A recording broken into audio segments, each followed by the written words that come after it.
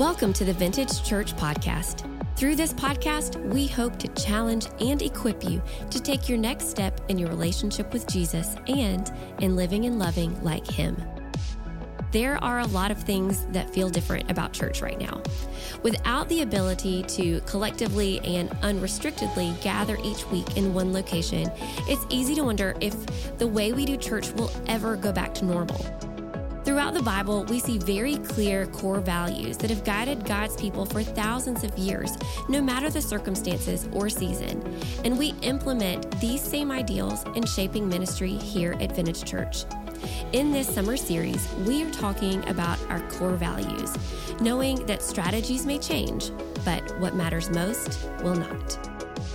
Ain't it good just to be having church today? Come on. To everybody that's online, I love technology. I love that we have the ability to right now be going into people's homes who aren't ready or don't feel comfortable yet coming and different things with stuff. And so I'm glad, but I ain't gonna lie, there ain't nothing like being in this room and hearing people in it. I preach, anyway, grab your Bible and go to John chapter 3, because that's where we're gonna set up shop in just a moment. John chapter 3. But while you're turning there, God teaching you things through this season? No? Okay, let's go home. Is God teaching you things through this season? I hope so. Do you like everything that God's teaching you? No. I'll answer for you. No. You know, and there's some things that you can only learn in season like this, right? There's some things you can't go around it. You have to go through it to learn it. Can somebody testify? There's things that you learn about struggle and suffering only through struggle and suffering. You can't just read about it in a book. You can't just hear about it through a podcast. Like, you have to go through it. And I know that stinks, but it's real. And welcome to real church right now, okay? And one of the things that God has constantly reminded me lately is how valuable it is what I allow myself to consume. Because what I am consuming is affecting what is consuming me. And what I consume is deeply connected to what I contribute. Somebody understand what I'm talking about? What we consume really matters. And we cannot contribute things that are positive, things that are godly, things that are good, unless we are consuming things that are positive, things that are godly, and things that are good. So what you consuming? Because we have a lot of options right now, don't we? We walk around again with these devices in our pocket, and we just have negativity sitting right there in digital form all the time. One of the things I used to tell students when I was a youth pastor was never forget that your soul is a sponge. Your soul is a sponge. And whatever you step into, whatever you dip your heart into, it's gonna absorb it. And I'm about to blow you away with my brilliance. Are you ready? So funny. 10 out of 10 times when squeezed, what will come out of the sponge is what it's consumed. It is what is absorbed. That when whatever a sponge absorbs, when you squeeze it, that's exactly what will come from it. You cannot put a sponge in muddy water, wring it out, and expect clean water to come out. I told you I was gonna blow you away with my brilliance. I was like, that is really true. Whatever, and your soul is the same way. Whatever you absorb, whatever you consume, when you get squeezed, that is what's gonna come out. Is life squeezing anybody? 6 of you. What are the rest of y'all doing? Because I need to know. Like, does anybody feel like right now life just seems to be wrenching on you at every turn through stuff dealing with COVID and all the racial tension and murder hornets and like there's all these wild things in the news and it seems like life is just constantly wringing me out. And so right now, I'm being very conscious of what I'm consuming because if I'm like you, I can get caught up in the hype of just consuming what the news is telling me. or consuming what social media is trying to put in front of my face. And what I'm learning is if I am going to pour out things that this world needs, I've got to be really conscious of what I'm consuming. And you know what I've discovered? That now more than ever, I need to consume as much of this as I possibly can. That our need to feast on the Word of God is more important than it's ever been. Because we are constantly being exposed to things that stand contrary to this. Come on, somebody. And to counteract all those things that are coming at me, like I need to get into the Word more. And what I've even discovered in seasons like this, your normal routine will not work. Some of y'all are like, I've been in the Bible, Matt, every day for 50 years. Every morning I have black coffee and King James. And I would submit to you, it's kind of like if you're training for a marathon, you can't run a mile a day. I ain't never run a marathon. That's why God invented cars. I don't want to run 26 miles. But the intensity of the competition must ramp up the intensity of the training. And right now in our lives, the intensity has ramped up. Come on. And so I deeply believe that our preparation, our spiritual training has to equally be as intense. And so can I challenge you, church, you watching online, you got to do more than you once were. That's the season that we're in. And I don't know when it's going to be over. And if you're reading the verse of the day on the YouVersion Bible app, that ain't enough. Not good grammar, but great preaching right now. It's not enough. Can somebody can I get some agreement from the church? It's not enough. You have so many other things. And the thing about a sponge is too, once you get wrung out, for you to pour out something good, you've got to take a new dip. And some of us, the only dip we get is when we're here in this room or watching this online, and it's just not enough. And right now, the people of God are in need of contributing some hope and peace and unity and love in this world. And it's not going to come from us until it's in us, and we got to pour it up.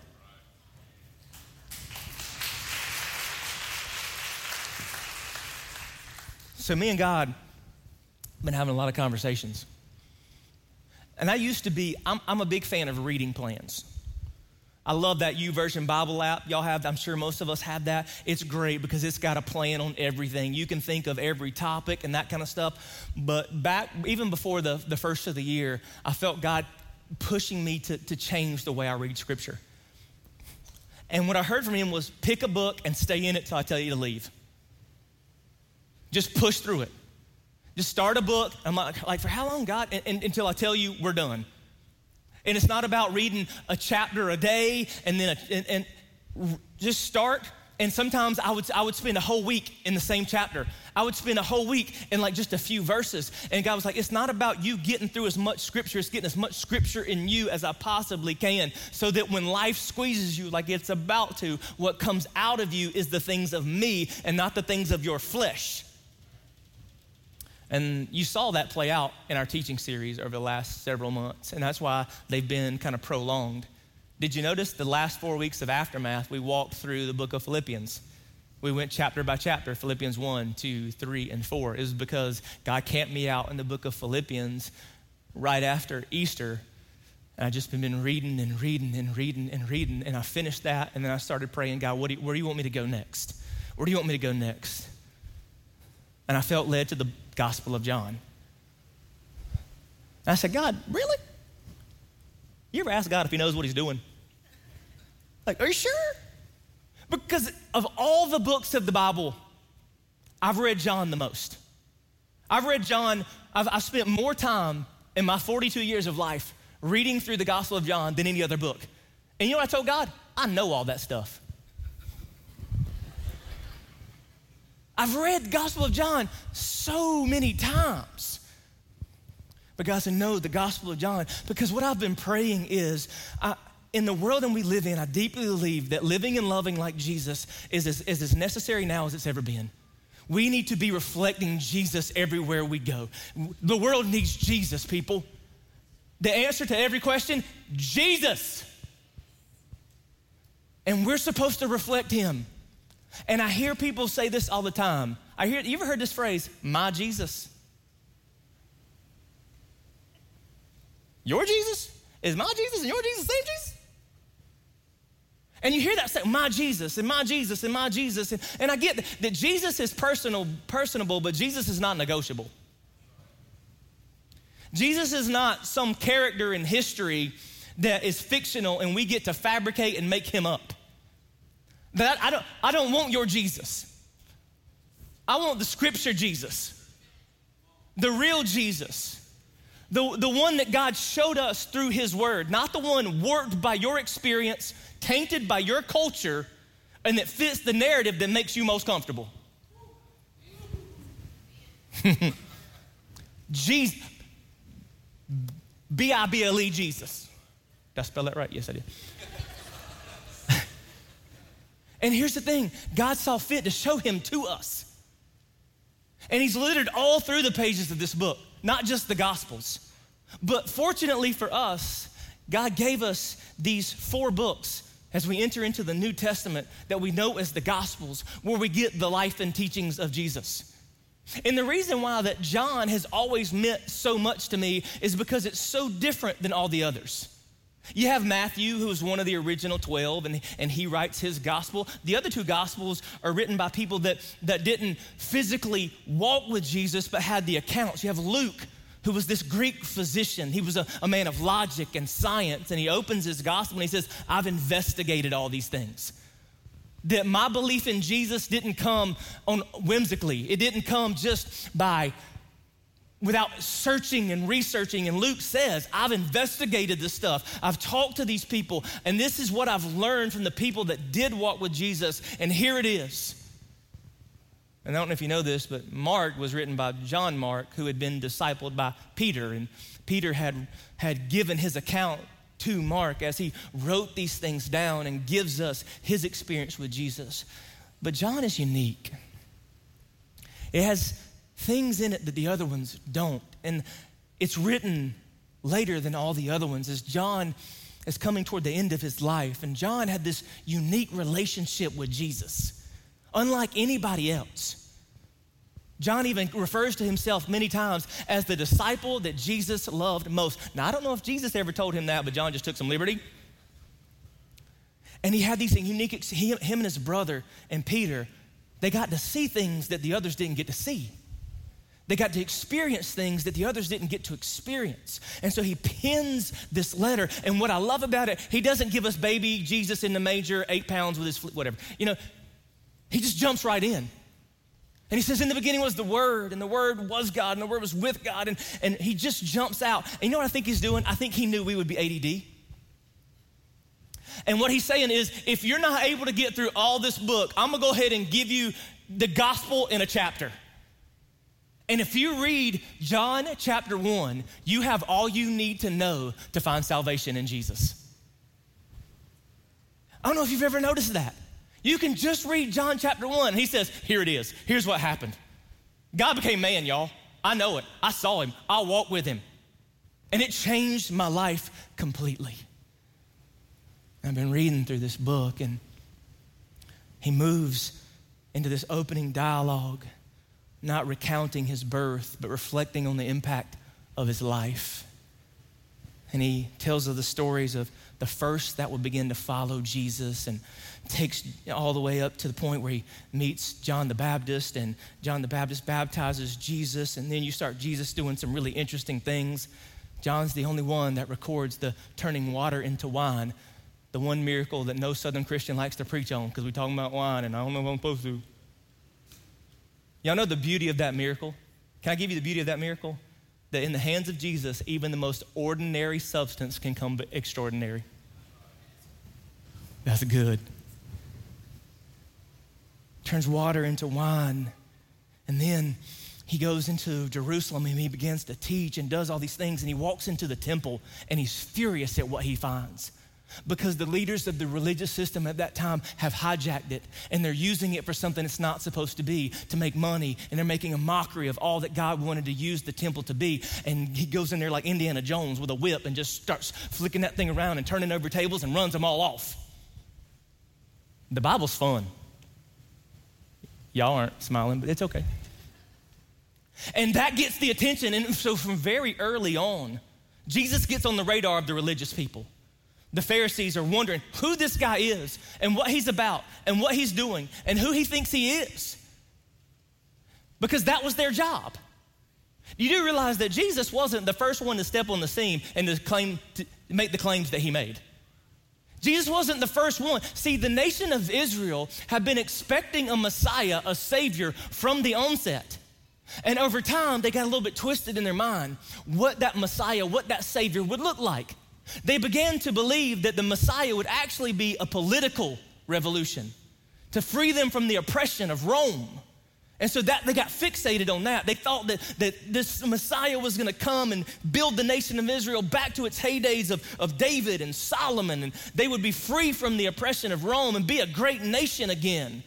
And so every time a prophet rose up, they got curious because they were looking for one to free them from that oppression. But they made it their job to sniff these guys out, and if they didn't fit their narrative, they would do everything they could to end it. And so that's what began to happen is the Pharisees were beginning, we got to see if this Jesus guy, who is he? What is he about? Because we're not sure. Isn't that Joseph's boy from Nazareth? Don't he make chairs or something? Isn't he a carpenter? And then in John chapter 3, John tells us of a conversation that has always fascinated me with a guy by the name of Nicodemus. So go with me, John chapter 3. I'm gonna start with verse 1. John chapter 3, pick up with verse 1. And now I always wonder, is John present for this conversation or did Jesus tell him about it later? Is he there in the room as Jesus and Nicodemus are having the conversation that we're about to read about? I don't know. John chapter 3, verse 1. Now there was a Pharisee, a man named Nicodemus, who was a member of the Jewish ruling council. He came to Jesus at night and said, "Rabbi, we know that you are a teacher who has come from God, for no one could perform the signs you are doing if God were not with him." Now my whole life, I've heard messages preached about Nicodemus. And I'm afraid that we make some assumptions about Nicodemus that aren't accurate and aren't fair. See, we have this in our mindset. We've heard preachers preach about Nicodemus believed in Jesus, but he was so ashamed and so scared that he comes to Jesus under the dark covenant of night, as if Nicodemus is kind of lurking back in the shadows. Jesus, come here. I want to talk to you, but I don't want my friends to see you talking to me. Why do we assume that? Anybody ever heard sermons like that? Come on, that he comes to him at night because he doesn't. Maybe Jesus had a full schedule and night was the only time he could fit Nicodemus in. We don't know that. We don't know that he doesn't come out in full view of everyone. It just says he came at night. Maybe John is just time stamping the conversation based on his memory. It just happened to be in the evening, in at night. But we've said, oh, he comes lurking in the shadows. Jesus, I can't let people know that I'm talking to you. But notice the way John records the conversation. First, he calls Jesus Rabbi. That would have been so weird. Again, to get the title rabbi, there's a lot you have to go through. Nicodemus wouldn't just throw rabbi around because that's a very important title. That means you've gone through some serious education. You spent years stuttering under people who knew a lot, who'd spent their whole lives studying the Bible, and before you could ever get that title. And is he using that because he believes that Jesus to be a teacher, or is he just coming and he's using rabbi and saying these things so that Jesus would be open to a conversation? Then notice what it says next. Go back to verse 2. It says, we know that you are a teacher sent from God. Can I tell you what I really believe happened? What if Nicodemus wasn't there just for himself on his own? He would have probably been a part, knowing that he was Jewish, he was part of the Sanhedrin, he was a Pharisee. He probably multiple times in his life would have been tasked to go sniff out false prophets and stop them. And so what if there's a time, maybe he's in the temple that day, that Jesus comes in and clears the temple and sends everybody out, and he's part of this conversation like, did y'all see what Jesus did? Somebody got to do something about this. Who's going to do it? Nicodemus, we think you should. Nicodemus, we think you're smart, you're well-known, you're wealthy, you have authority. We choose you to go investigate this Jesus and see what it's about. Maybe Nicodemus didn't show up that night because he was falling in love with Jesus and he just didn't want to be seen. Maybe he's coming for some other reason. Y'all with me? I don't know what his motives or his intentions were. Why is it we're so convinced that we have to determine everybody's motives and intentions without even knowing the whole story? We're really good at that as Christians, aren't we? But Jesus was ready for him. Because look what he says. He says, you know you're a teacher. We know that you come from God. Nobody could perform the signs you're doing. In verse 3, like Jesus doesn't wait for him. John doesn't record a question being asked. Jesus just comes right at him in verse 3 and says, very truly I tell you, no one can see the kingdom of God unless they are born again. No small talk, no chit chat, no how's the weather, how's your mom and them. No one can see the kingdom unless you are born again. And right out of the gate, Jesus comes beginning to challenge everything that Nicodemus had put hope and faith and trust in. And look at how he responds. Verse 4. How can someone be born again when they're old? Surely they cannot enter into a second time into their mother's womb to be born. That'd be a neat trick. He's like, wait. Nobody can see the kingdom of God unless they're born again. Nick, Jesus, what are you talking about? Like, I know you've done some weird stuff, but now you're saying some strange things. And Jesus answered in verse 5, very truly I tell you, no one can enter the kingdom of God unless they're born of water and the Spirit. Flesh gives birth to flesh, but the Spirit gives birth to spirit. You should not be surprised by my saying you must be born again. The wind blows wherever it pleases. You hear its sound, but you cannot tell where it comes from or where it is going. So it is everyone born of the Spirit. And Nicodemus responds, how can this be?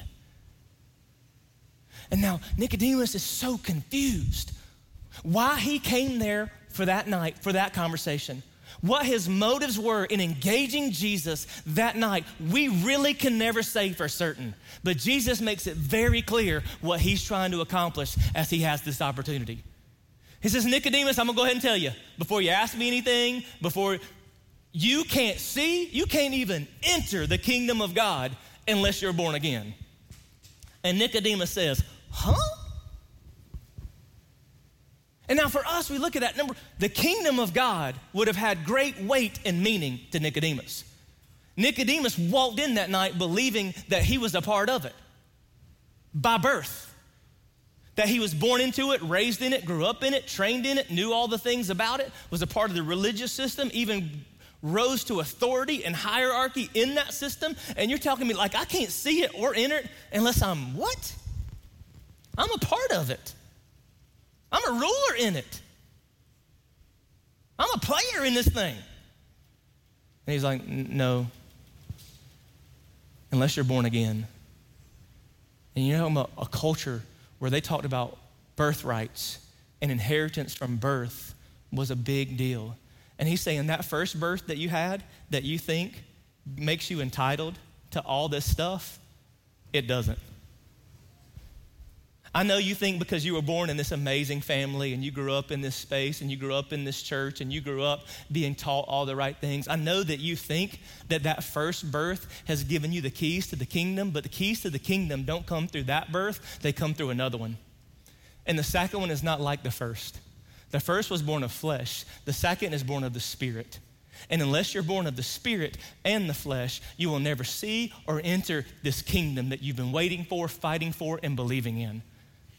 And Nicodemus' whole world is being turned upside down. In one moment, everything that he had believed in, everything that he had worked for, everything that he thought would give him a great position in this kingdom he had long awaited got turned on its head. And Jesus wasn't done.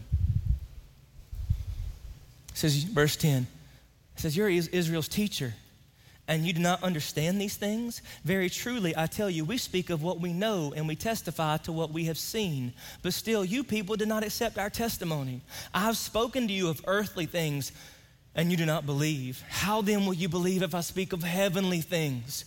No one has ever gone into heaven except the one who came from heaven, the Son of Man. And once again, Nicodemus, his ears would have picked up. His eyes would have turned toward Jesus, because that phrase, the Son of Man, that was the one. That was the one that's littered throughout the entire Old Testament. That was the phrase that was attached to the Messiah that he had long awaited. And now Nicodemus is probably starting to think a little bit different and pay a little bit more attention, because he's heard this phrase, the Son of Man. Verse 14. It says, just as Moses lifted up the snake in the wilderness, so the Son of Man must be lifted up, and that everyone who believes in him may have eternal life in him. And now Nicodemus is starting to kind of somewhat wrap his mind around what Jesus has just said. Here I'm supposed to be a part of the kingdom, born in the kingdom, from the kingdom, of the kingdom. And now he's telling me that I have to have this new birth, a second birth, a rebirth in order to get that.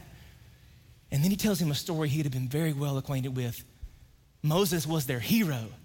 Moses was the last liberator of his people. He was the one that they looked up to, that they idolized. He says, you remember this story of Moses? When he's leading the nation of Israel out of Egypt, and there was a time when they were going through the wilderness, and many of the people began to get bit by snakes that were poisonous and deadly. And so people were dying from the snake bites. And God instructed Moses, take copper and make a snake and put it up on a pole, and put that pole and raise it up. And every time somebody is bitten by a snake and death is imminent, when they look upon the snake on the pole, they will find salvation. He's saying, here's what's gonna happen. This rebirth that I'm talking about that will get you into the kingdom, remember that story of Moses? It's similar to that. Except this time, instead of a copper snake, it will be the Son of Man, a son from God, who will be lifted up. And those who will look upon him will find the salvation necessary to give them the rebirth needed to step into the kingdom. And with that, the conversation is over. John gives us no record of what happened next, no idea of what would come. But we would see Nicodemus again. Go to John chapter 7.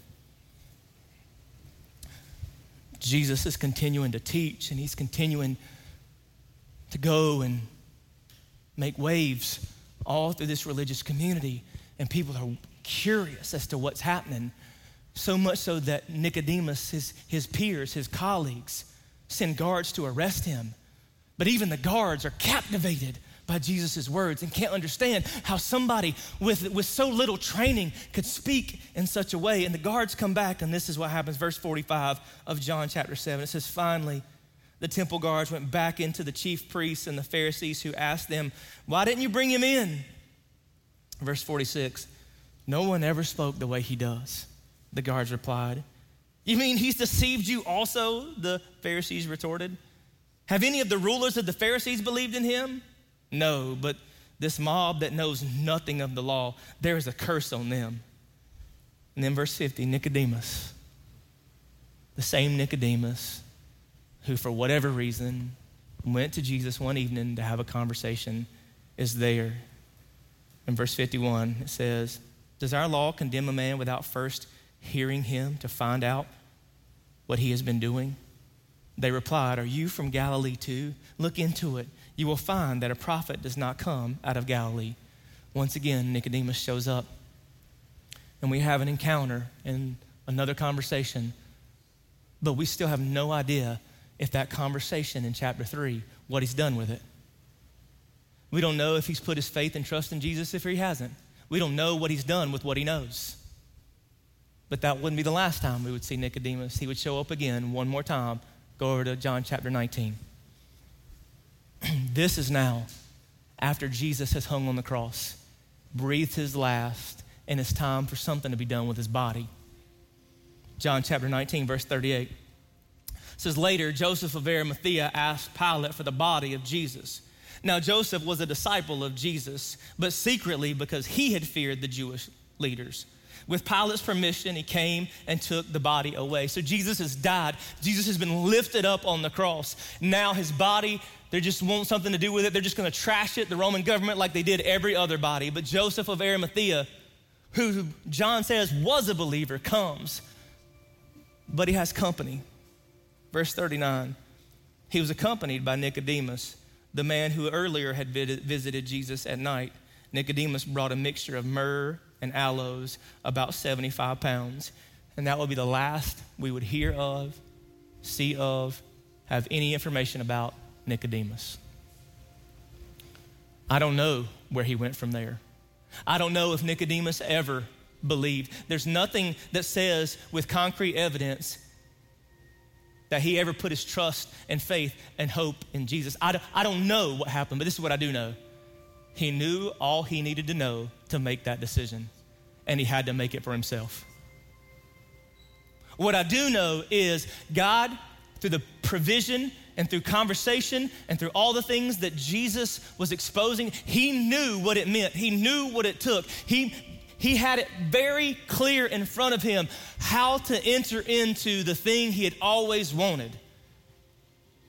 And it was up to him to do something with it. And that's true about every human who's ever lived. That God is calling out to you, and he's using conversations and messages and worship experience and all these things to give you what you need to know about how to be saved, how to enter the kingdom, how to experience salvation.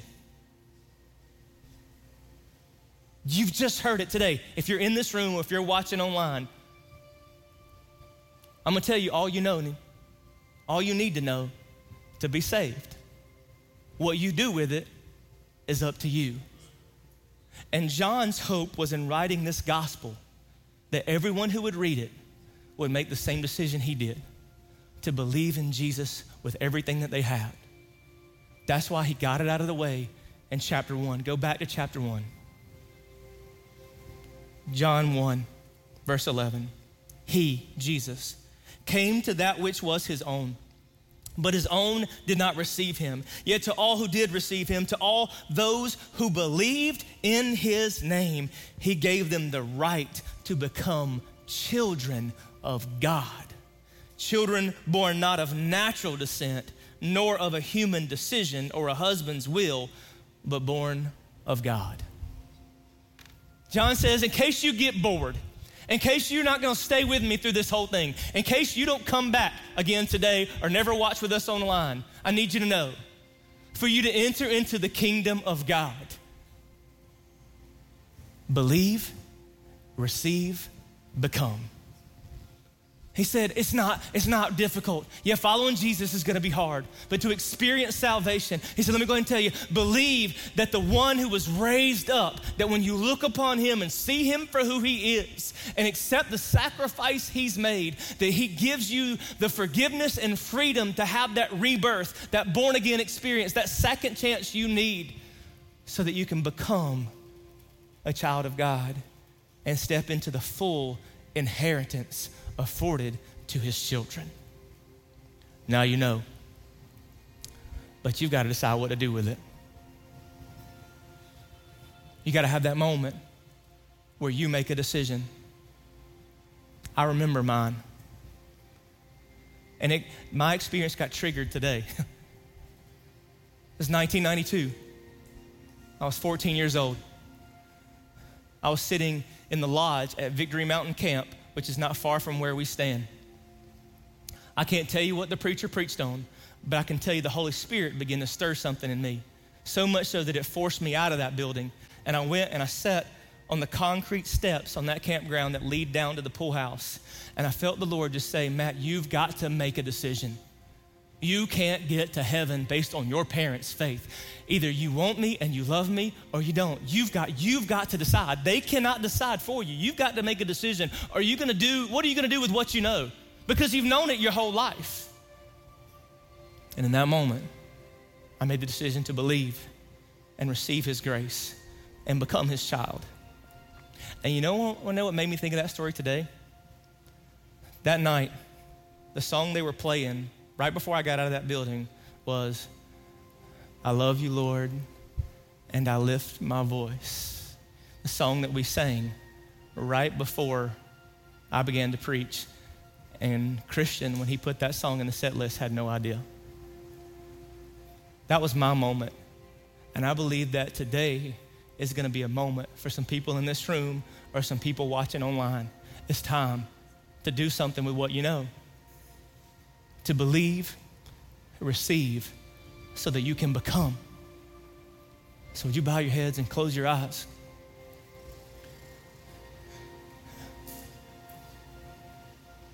You know all you need to know. The reality is, the moment that Nicodemus walked away from that first conversation, Jesus had just explained to him everything he would need to experience salvation. And I don't know if he even realized it yet. I do wonder that before he brought those burial spices, if he was standing in the crowd that day and he saw the ruckus around Golgotha where Romans would crucify criminals. And I wonder if he looked up there and said, is that Jesus?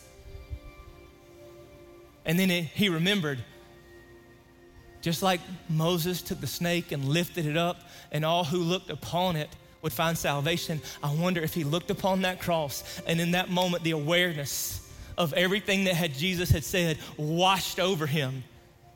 And that's why he showed up that day with those spices, because he realized, I've seen the Messiah and I believe, I receive so that I might become. If you've never made that decision, you don't need to regurgitate some prayer that I would give you. All you need to do is acknowledge in your heart and speak it in your mind that Jesus is Lord. Acknowledge what he has done for you. Believe in his sacrifice so that you can receive his grace for the sin that has separated him from you, and that you can have a relationship with God. Father, I pray right now that all throughout this room, all those who are watching online, that we would examine our hearts. God, if they haven't had that moment, that time, and we've made that decision to personally choose you, that your Spirit would draw them unto yourself, and that all over this room and all over the world, people are stepping into the kingdom because you've made it possible. In Jesus' name we pray, amen. Thanks for listening to the Vintage Church Podcast. We hope that what you experienced today inspires you to live and love like Jesus. Stay connected with what's happening at Vintage and grow deeper in your faith by downloading the Vintage Church app. Through this app, you have access to sermon notes, upcoming events, devotionals, additional podcasts, and opportunities to connect in community. You can easily download our app by going to app.vintagechurch.net. We hope you join us again soon.